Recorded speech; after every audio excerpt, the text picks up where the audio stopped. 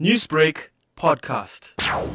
We had the address by the president of the country. He reiterated a lot of these things that were said many times in the past. These are repeated calls that have been made by all the medical specialists around the world that it is extremely important at all points of public gathering, whether it be social events or religious gatherings, we must uphold the precautionary measures that have been encouraged in order to prevent the spread of this virus, because we should remember the virus doesn't spread by itself. It can't move by itself. It needs people to move it around. And if people take the necessary precautions, then we actually cut the spread of the virus. There are reports of many people, prominent as well, who have passed on in the Muslim community, and looking at the reality where family members are not allowed to visit their loved ones, people are sort of living in fear.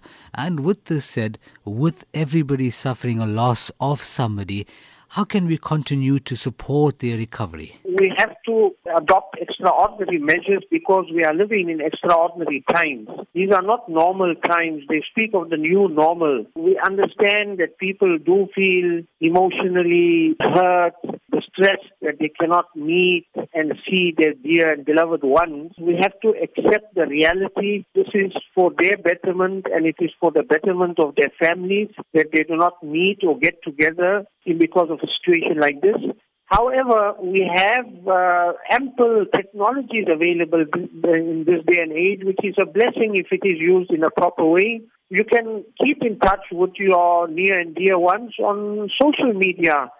I mean, there are people that are doing Zoom conferences, family conferences, and everybody is coming on board, and they are seeing each other and talking to each other and communicating, and it's a wonderful thing to be able to use technology. So how can community leaders and society come on board in forming a united prayer against COVID-19? Well, I think it's time for everyone, across the board, no matter where you come from, that we should really turn to the Almighty and we should beg and cry and beseech Him to shower His mercy on humanity and mankind, and to remove this pandemic, and to give relief to mankind that is going through so much of hardship and difficulty.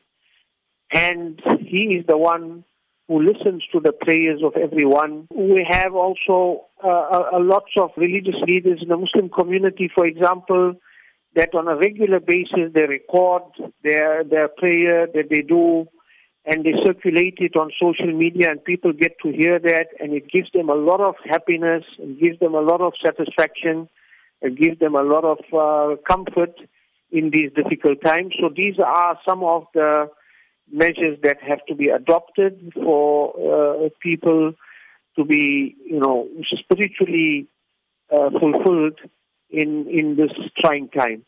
Newsbreak, Lotus FM, powered by SABC News.